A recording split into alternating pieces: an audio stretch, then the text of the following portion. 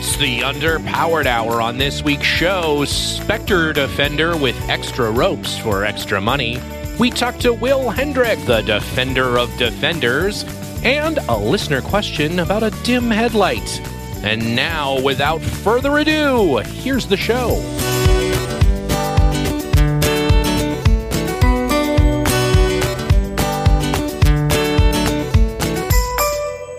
Welcome to the Underpowered Hour. I'm Stephen Barris, mild-mannered television executive by day and Land Rover collector by night. You can find out more about my cars and what we're working on at thebarriscollection.com or check us out on Instagram at The Barris Collection. I'm joined, as always, by my good friend, Ike Goss. Thank you to everyone joining us today. I'm the positive ground electrical system to Steven's negative ground electrical system, the Sparky dashboard of podcasting, Ike Goss. I own and operate Pangolin 4x4 in Springfield, Oregon, where we live and breathe Land Rovers. Check us out online on Facebook, Instagram, at Pangolin 4x4. Let's get started. All right, Ike. So, in the news this week, I know you're such a fan of Land Rovers with hemp ropes wrapped around various parts of the bodywork and roof. One of the most famous ropied up Land Rovers, the Specter Defender, which did the Specter Defender really popularize that, like, connect a rope to the roof rack and then down to the bumper and then back up to the roof rack in a way that you would never do with a real rope, because that would be such a bitch to connect and disconnect. And I'm not sure where that started, but I picture that trend continuing to the point where people are just weaving dream catchers between the bull bar and roof rack with hemp rope. With hemp ropes, yeah. At some point, there will be a Land Rover made completely out of hemp rope. There won't be any aluminum left, simply a hemp rope version of the car. Or I guess you could just cover it with like a spray glue and just sort of dust hemp rope bits all over it, and it sort of look like a rattan chair. Maybe they can add it to that line of like rusted effects that one company sells for Land Rovers. Oh, yeah. Oh, I love the rust effect. Anyways, that aside, the Specter Defender, the most ropiest of all Defenders, there is one of the actual movie cars, actually one of the cars from the film Specter, in celebration of now another Bond movie coming out. That Specter movie was, how long ago was it? 5 or 6 years ago, wasn't it? It's been a minute. Seems like a long time. Anyway, so this car is for sale. Originally, the car was about 60,000 pounds, give or take. Now on sale for the low price of 250,000 pounds. Seems reasonable, right? It isn't the one. It isn't the one where the guy sits on top of the roof and can drive it. You want to? Okay. Yeah, give me I'll two. Sign you up. I'll sign you up. So is this a car that was like wrecked in the film? And then because I remember not that awfully long ago that one of the Specter Defenders that was like mangled, like every panel was smashed, came up for sale. And I think they were also asking a crazy amount of money for that car. It was like a Crew Cab 110, I believe. Yeah, this is also a Crew Cab 110 and roped up. It does not look any more smashed up than a normal factory fresh Defender does. The same sort of rippled dents in the panels that come from the factory. Wondered if they repaired it. Oh, I don't know. This could be your chance to get a genuinely wrecked and rebuilt Specter Defender. Specter Defender, yeah. Not that I'm saying that car is that way, because I don't know for sure, but they use several cars in the movie. Yeah, I want to say there was like as many as 15 cars built for the film. And the one that came before Spectre, they had that silver Defender that Moneypenny drove, and there was actually like a dude on the roof, right, with like a dune buggy seat up there that was actually driving, so they could get through the windshield shots or something, or I don't know, some crazy Bond Defenders. It's pretty cool. Anyways, I don't know. If you have 15 Defenders and you're selling them for $250,000 a piece, goes a long way towards defraying the cost of That's how they'll realize profit on the Spectre film. They're still trying to recoup the cost of that film. Well, you know, what a perfect way to celebrate the new Bond film, but to purchase an extraordinarily expensive Defender from one of the previous Bond films. And I believe that I read somewhere as well that some of the new, the No Time to Die Defenders will eventually be sold as well. They have mud painted onto them, which is kind of interesting. They're the mud is like it's paint, and it's painted right onto the cars. And there are some super wrecked ones of those as well. So maybe you could pick up one of those. I can't wait. Yeah. Anyways, so this afternoon, this evening, we're gonna have our good friend Will Hedrick on the show. To talk about importing, exporting, and more importantly, defending defenders, as Will is probably most famous for his big case where the government tried to seize a bunch of defenders, or did in fact seize them, and Will, got together the legal case to help those owners get those back, and now he runs in a sort of import business, and I've got lots of great questions for him about sort of how to bring those cars in and stuff in a reasonable way. Yeah. Importation can be super tricky, and Will has certainly been there and done that with respect to bringing in cars legally. Yeah, and thing. Avoiding some pretty serious pitfalls, which could involve the seizure of your vehicle, the crushing of your vehicle, the fines associated with that. You could watch it get crushed on YouTube by an excavator or whatever. It's really not. Yeah, they really take the government takes a lot of joy in crushing your defender. I'd say it's glee. I don't know if you've noticed, but other countries around the world have kind of followed suit. Yeah. So the Philippines has been promoting videos of them smashing and crushing illegally imported cars and motorcycles. They have like a bulldozer driving over a whole line of illegally imported motorcycles. And I for one am so glad that someone is protecting us from these foreign vehicles that are invading our shores. Yeah, that's right. Exactly. What would we do? What would we do with these wonderfully efficient and modern vehicles that people are trying to import? It's a little silly. Yeah, it is a little silly. All right, well, let's start up the podcast guest machine. I think we're running it today on a combination of high fructose corn syrup. Stephen, I'm going to have to interrupt you. I actually have just gotten a call. I've got a customer that I've got to leave and help. He's got a family of possums in his doormobile. I've got to take care of this. It's really important. I'm sorry. I'm going to have to let you do the interview by yourself, but I'll be back. Back. All right. Okay. I'm going to jump into the interview then. Good luck with that. Make sure to bring your possum gloves, and we'll see you on the flip side. Never without them. See you soon. All right. Well, welcome to the podcast. It has been hotly anticipated, I think, in the community, if you will, to have you on the show. So thanks for taking the time to sit down and chat this afternoon. No, it's great. Thanks for having me, Stephen. I've been looking forward to it for a little while now. Yeah, excellent. So a question we always start off with: why Land Rovers? Of all the brands in all the world, all the cars that you could be fascinated with, why did you choose the Land Rover? Wow, that's a great question. And I'm sorry, I'm terrible at short stories, so I'll do my best to keep it brief. But I guess my brother and actually my family and I grew up on a farm here in North Carolina, and so being on a farm, we always had to have 4-wheel drive vehicles. Just was kind of a necessity for life, for getting things done around horses, cattle, baling hay, et cetera. We did all that during the summertime, and my first vehicle was actually a Chevrolet S10 Blazer, and then after that, I had an '83 Jeep CJ7. But there was a kid I went to high school with. He was a senior when I was a sophomore, I guess, and he came driving by one day in a Alpine White '94 Defender 90 soft top, and I was in love. And stopped to look at it one day, chatted with him about it, and just decided that I was going to have one. And it was in college when I actually bought my first Defender, Portofino Red 94, that I actually found online. This was back in the early days of internet.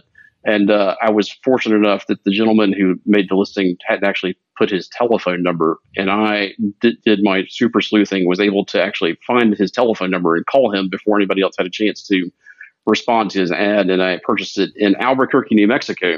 Okay. Flew out, bought it sight unseen, and drove it back to North Carolina. So that was, and then 2 weeks later, after I got it home, the transfer case blew up. So right. Well, I was going to say, it's surprising you got all the way home without something blowing up. So. Well, but it's just been in love with it ever since. I I finished university and actually went to work for Land Rover dealer franchise here in North and South Carolina. At the time, it was Land Rover Carolinas Group. They had 4 stores, and I was with them for about 5 years. And started off in their Greenville store, transferred to the Asheville store. A short period of time thereafter, was there for a couple of years. Worked in our Columbia store for a period, and then our Land Rover Hilton Head Savannah store. I was there for the last period that I was with the company. But yeah, great experience, great customers. I guess that was the biggest part or the best part of the experience for me, was just the people that I got to interact with. Land Rover people seem to be very like-minded and well-traveled, and just great people to chat with in general.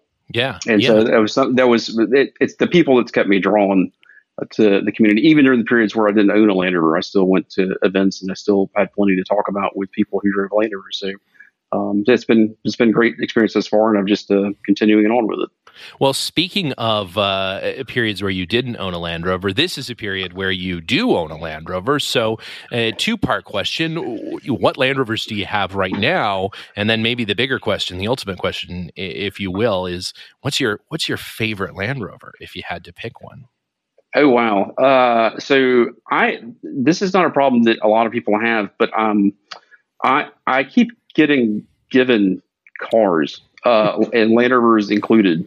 So currently I have, I have 3 Range Rovers in various classic Range Rovers, mind you, in various states of repair around my home. I have 2 Defenders, one my 90, which was my UK runabout, which I've actually only recently imported from the UK. It's actually turned into my regular daily driver now. Just love the truck. It wasn't something that I expected to fall in love with quite as much, but ex-British Telecom vehicle. And then the other Land Rover that I have, I guess we'll call it a collection. It's not really, I don't really think of it that way, but it was a gift actually from my clients in my big case back in 2015. It's a kind of a rare bird. It's a Defender that was built by Land Rover in South Africa during the period which the company was owned by BMW. Right. And it's one of about 400 odd Defender 110s that was built with a BMW M52 engine in it from the factory. Wow. So it's a 2.8 liter inline 6-cylinder, basically the same engine you would have gotten in a BMW Z3 in the late 90s. So yeah, just a very cool car here underneath a special import permit. It took me a couple of years, a lot of patience to be able to bring it into the U.S., but was able to get granted a special import permit by NHTSA. The only catch to that is that I'm not able to drive it on the road. So it spends most of the time in my garage. I do have the ability to take it off road.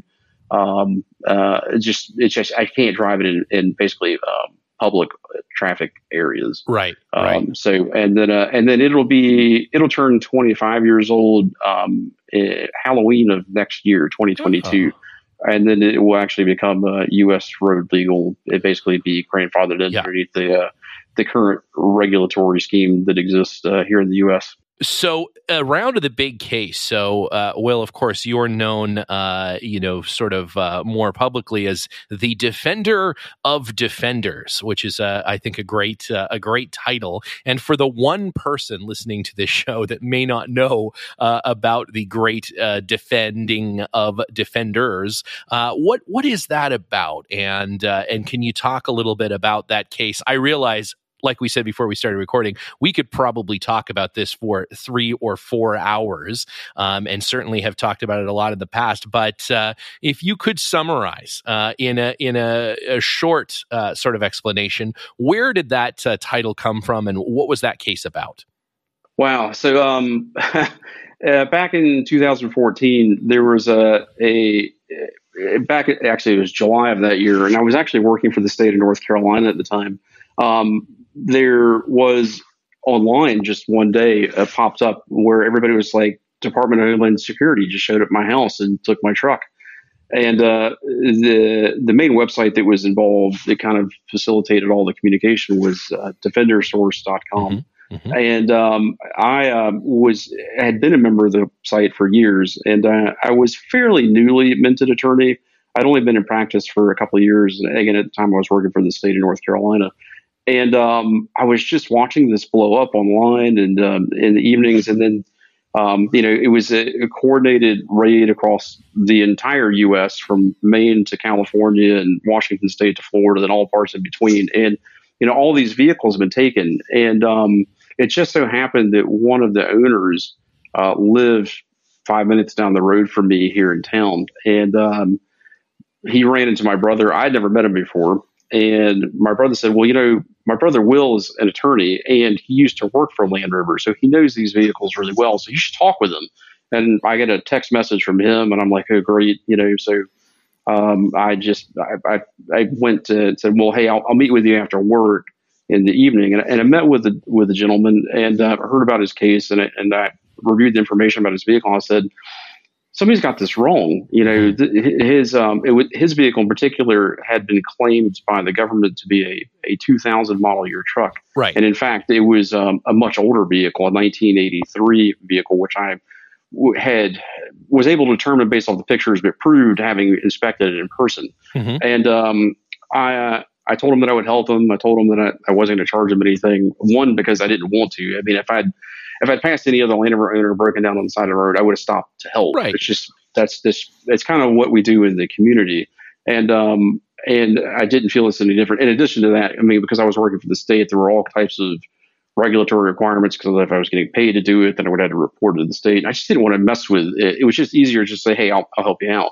And so I came home that night and was talking to my wife about it and slept on it that night. And then I woke up the next morning. And I was like, if I'm going to help this gentleman, I feel like maybe I should offer to help some of the other folks because this is not right. Yeah. And my naive thinking at the time was maybe like 4 or 5 of the people would reach out to me. And right. I posted it in one place online and it never occurred to me that they all would. And so, which is what ended up happening. So, that was a couple months 6 months into the case. I actually left my job with the state of North Carolina to work on it full time pro bono for all of the owners. And 6 months after that, so just shy of a year into the case, the government came to the table and we had actually ended up settling the case with all the vehicles being returned to the owners at no cost to them. And then the government actually paying damages in certain the case where certain of the vehicles had been been damaged significantly. So yeah, and then after that, my phone just started ringing and hasn't stopped ringing since. But the basic idea in that case was that the vehicles were claimed to be much newer than they were, and that because they were claimed to be newer vehicles, they didn't meet U.S. DOT and U.S. EPA regulatory standards for the import of the vehicle, and therefore they were, claimed to be illegal on that basis. And so that's how that all came about. Wow. And it's still a lot of what I deal with today, in terms of clients. And I have some varying matters that I work on, a couple even, actually more than a couple right now that I've got. If you could look around me, you'd see I have files stacked everywhere. So it's a bit daunting to manage at times by myself, but it does keep me busy, and imports or dealing with import compliance is just part of what I do. I mean, that is somewhat unprecedented, right? For an action that large by the government. I mean, how many vehicles did it end up being at the end of the day that they came and got? So it actually was split into 2 different cases. All in all, I represented about 50 odd folks. Wow. And so there was a civil case, which involved civil forfeiture. And then there was also a criminal case for which vehicles were seized as well. Mm-hmm. And the criminal case, I wasn't able to get that case settled out until after I settled the civil case with the government. So that one, it took, I can't remember the exact amount of time, but it was several more months. Wow. Before I was able to get those vehicles released and returned to their owners. Several of those vehicles actually ended up being stored in a compound up in Virginia Beach, and I actually went and met several of the owners so that they could pick up their vehicles and take them home themselves. And then there were some more that actually were stored further down the East Coast. But it's rewarding work. Yeah. And getting out of the office is probably my favorite part, is actually getting to meet and shake hands and talk with the owners, because again, a lot of times it's difficult to put a face with a name or a voice on the telephone, but getting to meet people and interact with is really the best part of the job. How often is something like this happening where, and obviously I imagine 50 cars at a time, that is somewhat rare, but how often is the government or whomever, right, coming after some of these vehicles? And do you feel like, are Land Rovers more targeted? I know we've heard about getting crushed at the port and things like that, but is it really just vehicle importing in general? Do they target Land Rovers, and how often is that happening? So there's actually a division within U.S. Customs and Border Protection that actually targets certain types of vehicles. And no, it's not just Land Rovers. One of the big things going on right now are Japanese mini trucks.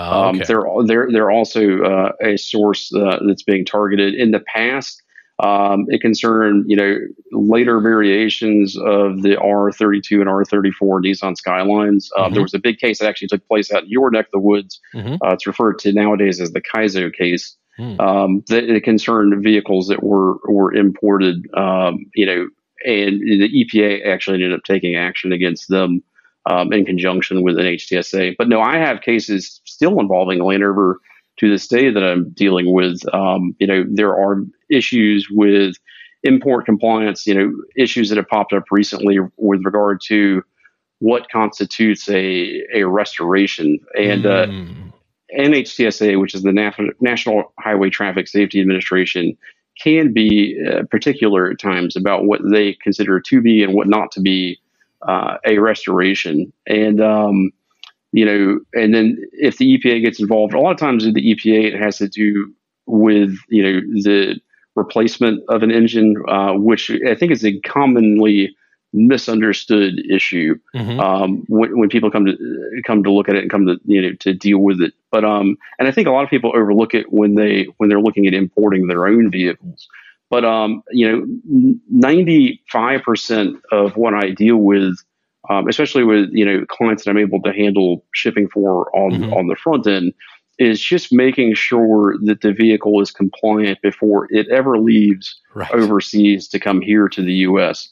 Because again, there's a cost for that up front, but the cost will pay dividends on the back end. Because for me to do a consultation on the front, just to confirm that your vehicle is conforming before it ships to the U.S., it's a fraction compared to what it costs to retain me to represent you in either a U.S. Customs detention or seizure forfeiture case. My base retainer in that is just shy of $5,000. And that's it's not inexpensive, and I realize that. But again, there's a considerable amount of time that goes into defending a vehicle in one of those cases. And and again, it's not just Land Rovers, mind you. Again, there are other vehicles that are affected as well too. But most commonly, known, for most people who are looking to import these vehicles, is this general idea that over 25-year-old vehicles, are eligible. But there are a lot of strings attached to that, and a lot of boxes that need to tick. So you can't just generally say, if it's over 25, it can come in. Right. When it comes down to specifics like the engine, if the engine has been replaced or if the engine's not the original engine, or more recently, even if the engine's modified, or to have, say, certain emissions components removed from it, that can present a bar to importation here to the U.S. And this is something that, while it may not have been enforced in the past for some vehicles, because I get this question quite commonly from people who regularly import. They say, well, the EPA or whoever wasn't enforcing that in the past. So I'll say, just because they weren't enforcing it in the past doesn't mean that they're not enforcing it now. And I can tell you that the vehicles will get turned around or seized. Or, when I say turned around, like they may require to be exported because of issues like these that are now coming up, and then have to be addressed and or corrected. But it's much easier to do that type of remedial work before the vehicle leaves to come to the U.S. than it is to do it after the fact. Yeah, sure. And is it easier to bring a car in from Mexico or Canada? Is there any? I know they sold Defenders in Mexico up until 2016, until the last Defenders. Obviously, Canada got that very skinny number of North American spec Defenders. That's my Defender is a Canadian spec Defender because I bought it new in Canada, because I'm from Canada. But is there favorability to bringing cars in? Because obviously Canada has the 15-year rule, not 25 years. So there's all kinds of stuff swimming around up there. Is it better, the same? Are there different things to consider? I mean, yes and no. So where let's say Canadian imports are concerned, and this is one of the things that I wrote an article for jalopnik.com, or not wrote, I was interviewed and or basically was a heavy contributor to it. But, I found that there were a hefty number of vehicles that were being illegally imported to the U.S., not necessarily Land Rovers, but other vehicles. That they were being driven down from Canada on temporary import permits. So, as a non-U.S. resident, and the way I would try to frame this is think of, your Canadian citizen who has a winter residence in Florida. Sure. That they would bring this person would bring a vehicle down and, underneath a temporary import, but then it would never leave. Right. And so it's never been officially imported into the U.S., meaning no duties were ever paid, because under a temporary import, there are no duties paid. Right. And so if that vehicle ends up getting found or caught, then that person can be liable for all the duties, from the time that it entered the U.S. up to the time, that it's seized. Right. And also liable for any other penalties that may be applicable in between. Right. So it's there's a lot that goes along with it. So just because it's here and just because, it may have a state issue title does not mean that it's legal. Right. And, there's a number of people who are finding that out the hard way, unfortunately. And I do see vehicles that come across the border illegally, be it from Mexico or Canada. But it's, it's just something that if you do your homework, if it seems like it's too good to be true, then it probably is. Yeah. And that if you're looking at buying something which you have the suspicion is illegal, then you're doing so at your own risk. Right. Because the chances are that something might happen, and if insurance company they're not going to be responsible for it. They're just going to wash their hands of it and walk away. Right. So, that's your problem. Yeah. Yeah. Right. And that's a huge potential risk that you have this car and something happens. And I think that's funny because we chat with people every once in a while. Oh, I'm, doing this or doing that, and said, well, yeah, just because you get away with it and the DHS or someone doesn't come after you doesn't mean that, if you were ever in an accident or if the car got stolen, that would be it, then it's gone, and the insurance is not necessarily going to pay for that if in fact they find out that it's not something you should have had there anyway. So I've actually been hired as a consultant on more than one case or matter involving vehicles which were just that they were VIN swapped vehicles, where the owner didn't realize that they were buying a VIN swapped vehicle, and then was faced with a liability issue or potential liability issue that they didn't want to deal with.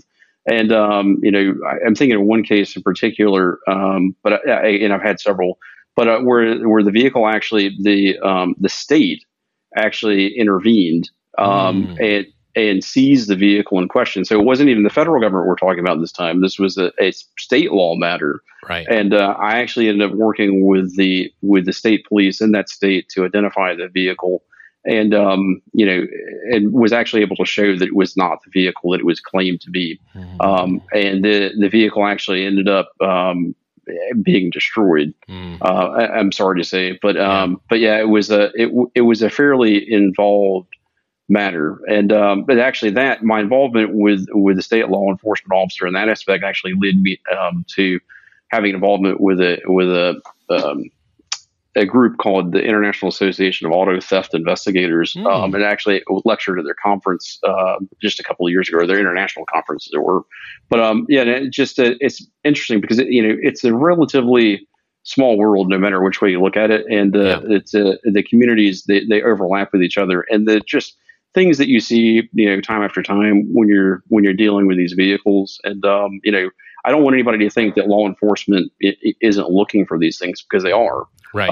It's just a matter of how you're going about it, and it's just something that you have to be mindful of. If you don't know, I have a heartbreaking story involving a client of mine. I do a lot of work with U.S. military service members, and I have a relationship with the government contractor who are responsible for shipping back when they refer to as PAVs, or privately owned vehicles, from overseas. Yeah. And it's a long story, and I won't go through all of that background, but I developed a relationship with this company over the last several years. And, I created and put in the protocol they use for vetting vehicles before they ship back to the U.S. Right. And so, at any rate, and the vehicles that don't qualify or end up having issues end up getting referred to me. Well, a gentleman got referred to me who had a Land Rover that he had owned for, at that point, a couple of years while stationed overseas. And unfortunately, when the vehicle got referred to me, I had to break the news to the owner that the vehicle had been previously stolen. And he was not aware. And it just was really unfortunate, because again, for a lot of Land Rover owners, these vehicles do become like members of the family. Yeah. And so I felt like I was, telling him he was going to have to put his dog down, because the vehicle wasn't ever going to be able to come back to the U.S. There was nothing that he could do or change about it. Right. And so it was really unfortunate circumstance for him. I mean, and that happens, unfortunately. Yeah. We're going to take a very quick break to hear from this sponsor. And now back to the show.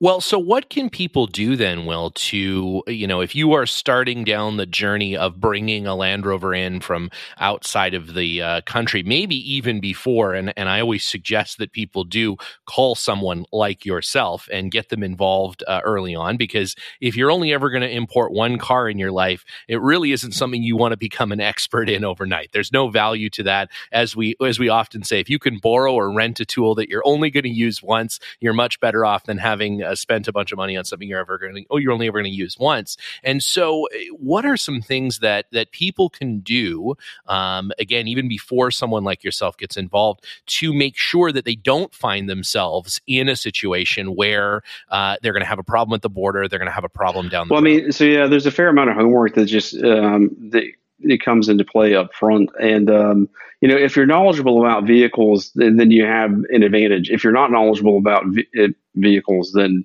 the best thing you can do is hire somebody who is.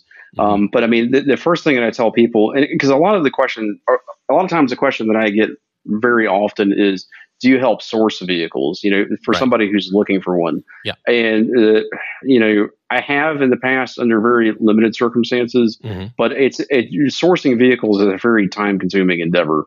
Yeah. And also, it's hard a lot of times to be able to determine, a vehicle's eligibility, let alone its just overall condition when I'm sat behind a computer screen like this. Yep. So it's best off to have somebody who's local who can look at a vehicle, but then that raises a whole nother set of questions, because I have also had clients who been taken for tens of thousands of dollars by people who represented themselves to be good people, who were aiding people in purchasing vehicles overseas, who upon arrival of their vehicle found that they really was junk. It was nothing that was good. And so there is no substitute for an in-person inspection of a vehicle prior to purchase and or prior to import. And if you're not knowledgeable about what you're looking at, then it's best to get somebody that you know and trust who can do it. And if you don't have somebody you know or trust that can do it, then you need to ask for a referral from somebody that you know and trust who can provide you with a referral. And it's one of the things that we've worked in my office, and I say we. I have a couple of people that help me out, here and there, and they're overseas. When it comes to inspections like this, and so depending on where they are, but yeah, I mean, crawling around underneath the vehicle, not just to determine whether or not it meets the eligibility requirements, but also just to make sure that you're getting a good vehicle in general. I mean, you hear horror stories coming out of certain countries, and I don't mean to lay them on the UK, but where, people, Land Rovers in particular will often have, issues with chassis rot. And I've seen, I've seen cases where, somebody will take newspaper, stuff it into the chassis rail, cover it with filler, paint it black, and represent it as a good vehicle. And unless you go check it, you would have no way of knowing just by visually looking at it. And it's horrifying because the vehicles are rolling death traps. Yeah, exactly. No, it's a safety thing, and obviously, anytime anyone is misrepresenting, it's tricky, and it's tricky. Not everyone can afford to fly overseas, and certainly now it's not exactly the best time to do that, to look at a car. It is always great if you could take that trip and say, I'm going to go to the UK. I've got 5 cars that I'm interested in. I'm going to go look at them, and I'm going to take one, I'm going to start the process on one of them. Not everybody has that. And there are lots of great importers here locally too that have inventory sort of. And what are your thoughts on that? Of just, if maybe you're not quite at the point where you can bring something in yourself, about approaching somebody that has inventory here locally. Yeah, I mean, there are good importers here in the U.S. who buy vehicles, of course, for resale, and again, by doing so, they're taking the risks, as it were. With risks comes reward, and obviously, if you're going to pay somewhat of a premium for a vehicle that's already here in the U.S., there are less costly vehicles that can be had, but again, there's a lot more legwork that goes into that. Yeah. And there should be cost involved up front. And this, one of the things that I do is, where I'm not being asked to source a vehicle, but I am being asked, whether or not it's possible to inspect it, then I have people that I can refer to that are overseas, who can go perform inspections, for a fee, and be able to report back on, what the vehicle looks like, whether it is not. Another thing that I often times will do, in these cases, and again, I don't mean to sound prejudiced in this regard, but it's just a matter of fact that if you're an American, for instance, and you're contacting a seller who's in France, when they see American, they think dollar signs, right?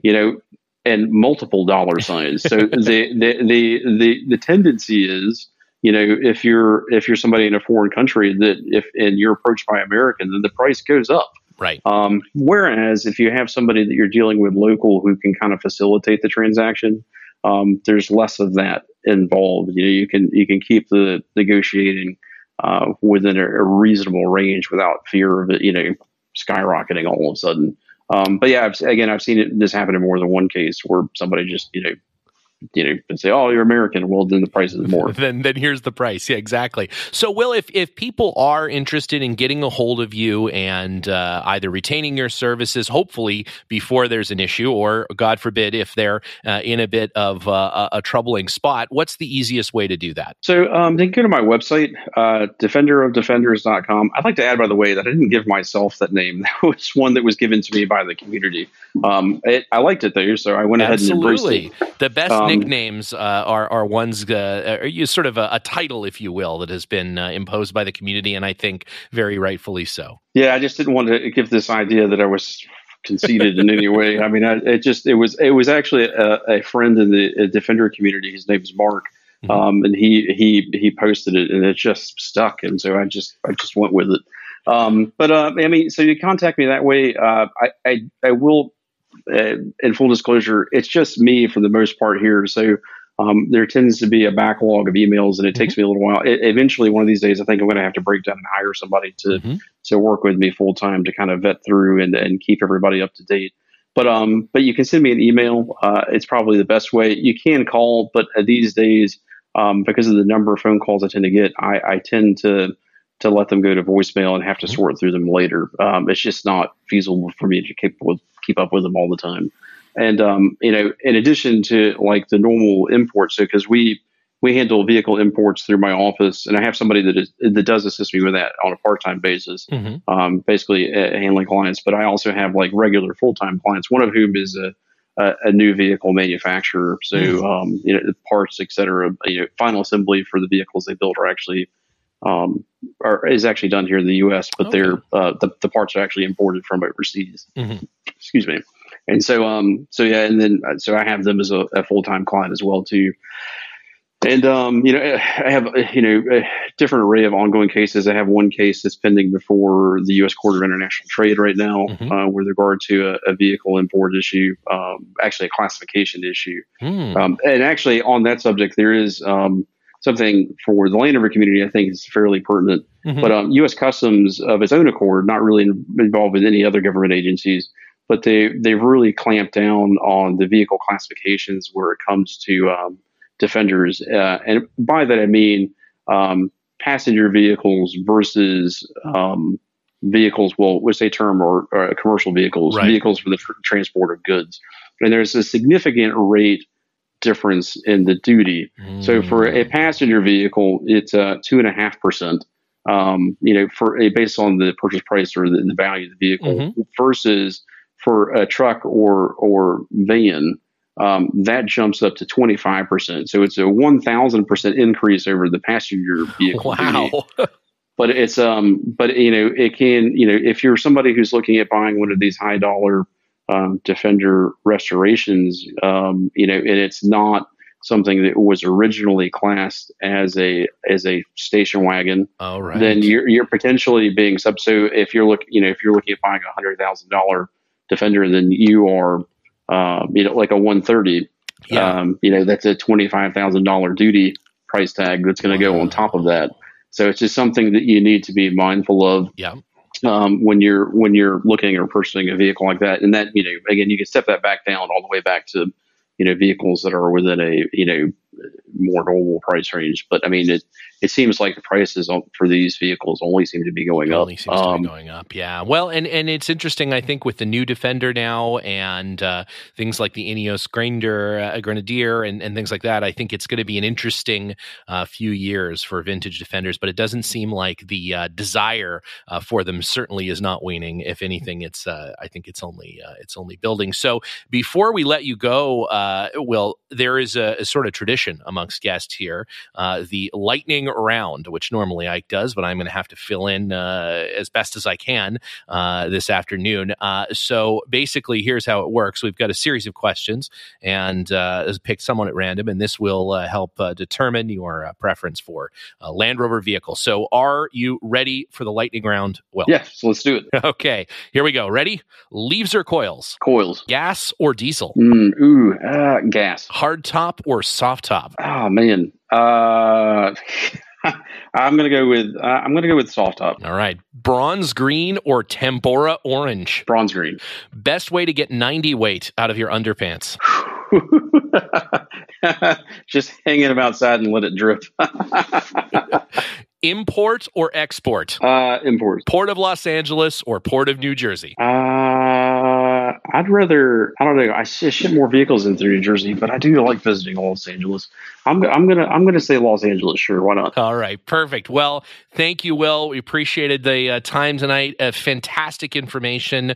We're definitely going to have you on again, because I think the topic of importing Land Rovers from overseas is only going to become more as those cars get older and more interesting cars can come in and all of that. We didn't even really touch on the 25-year rule, so definitely let's try and get you back in the future for a round two, as it is absolutely fascinating, and I'm sure something people love. So thanks again, Will. Yes, sir. I'd love to, and I look forward. Thanks again for having me. All right. Cheers for now. All right, and we're back. And Ike, welcome back. How was the possum fight? Woo!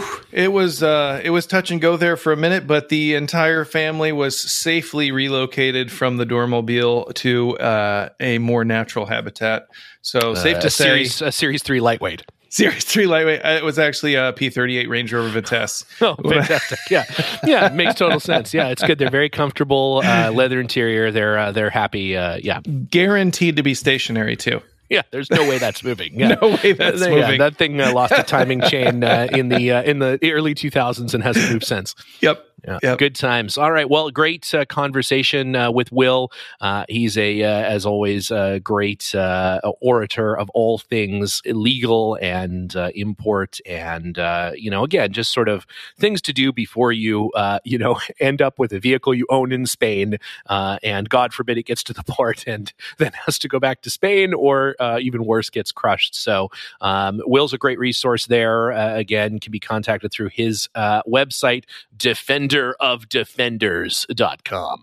Yeah, sorry to have missed that. Yeah, no, it was a good time. He says hello, by the way, and we'll catch him on the next time. I think we'll have Will on again at some point in the future, again, to talk a little bit more about the 25-year rule and some of those things that we didn't really have a chance to go deeply in depth in, because he's a wealth of knowledge in that front. So, Ike, there is speaking of the 25-year rule, a listener question that has nothing to do with the 25-year rule from our good friend on Patreon, Jeff, last initial E, as we want to maintain everyone's anonymity. He asks, and this is an interesting question and a little spooky. My left headlight is much dimmer than my right headlight.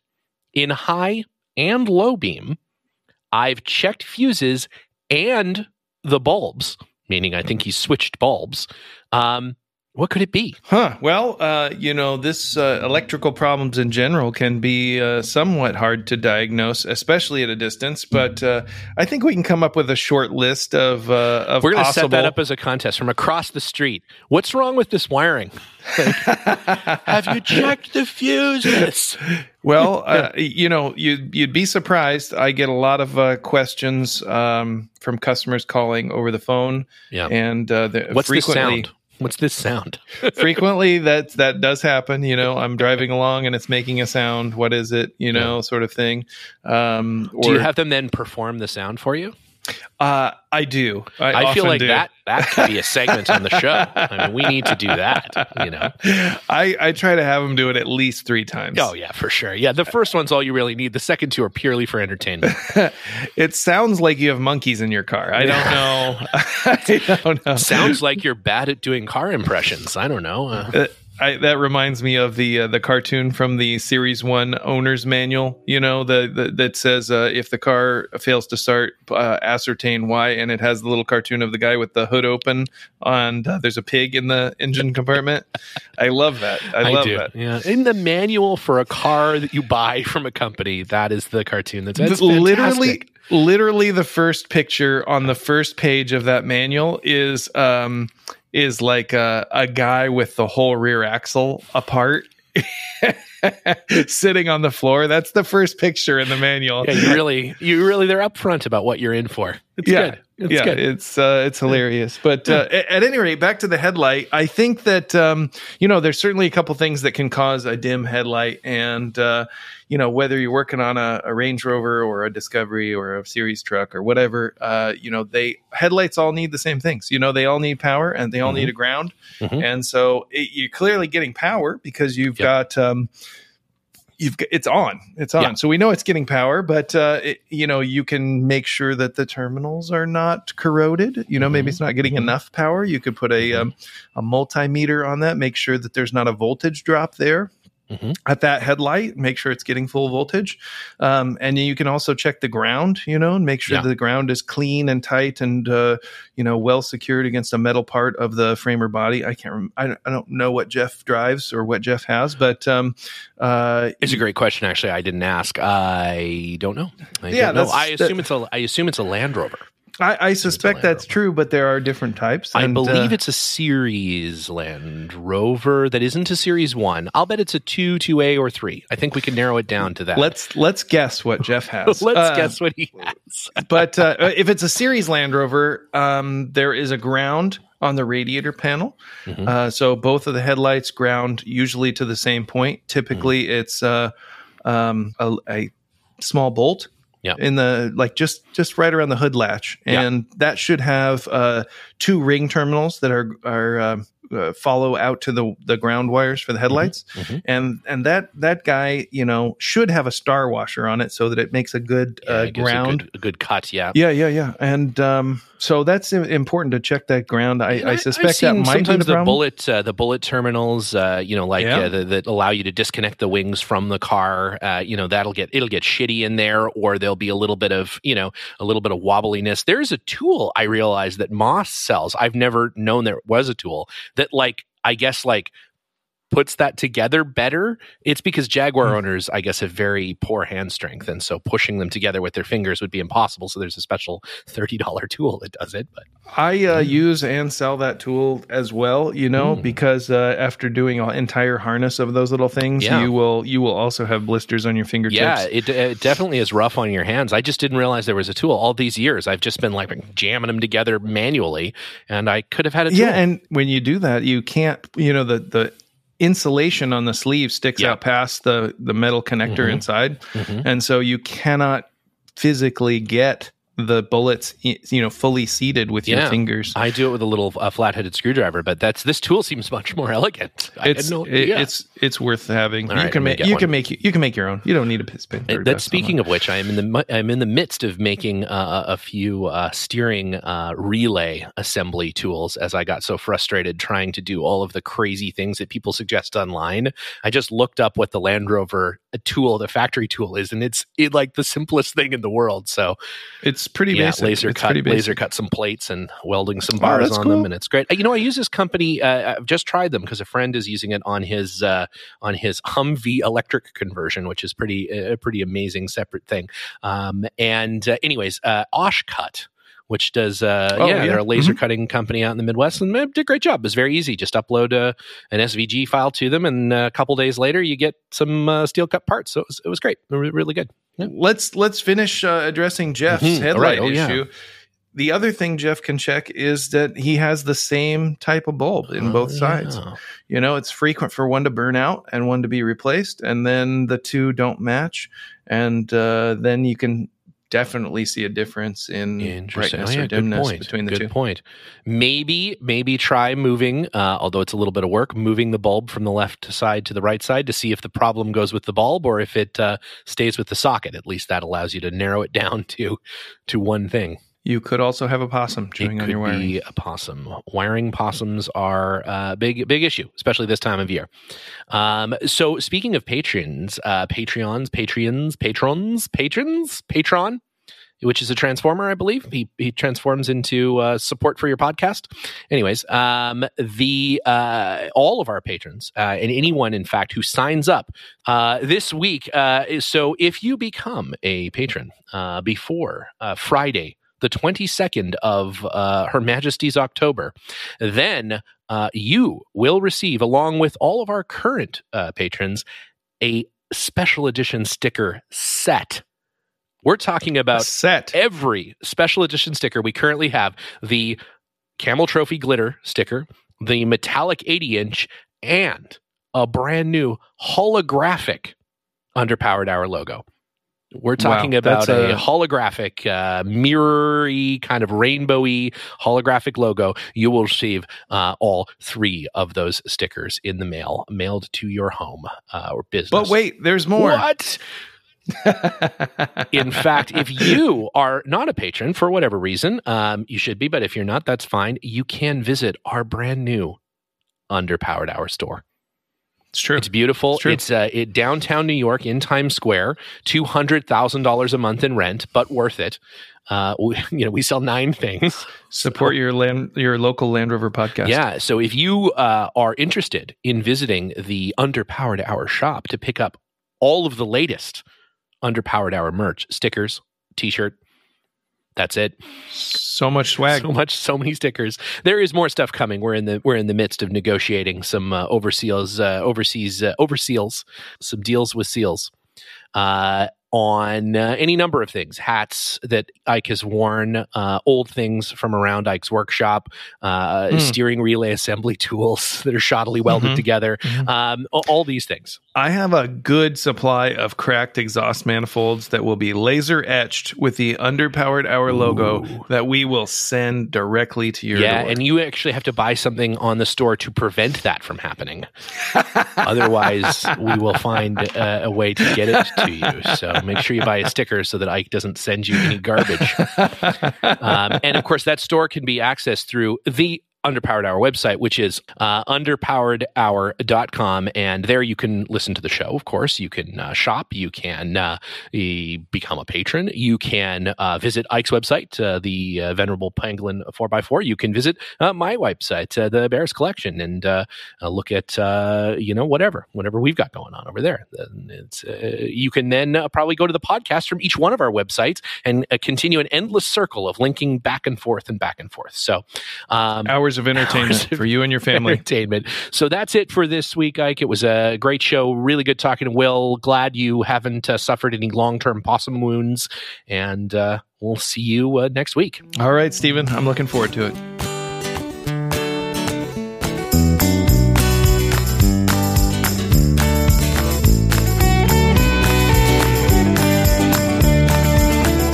The Underpowered Hour is produced by me, Steve Barris, and Ike Goss. Pavel Svardov composed and performed our theme music. Consider supporting the show on Patreon, and if you already do, thank you. Your support makes the show possible. For even more, check out our Instagram or Facebook.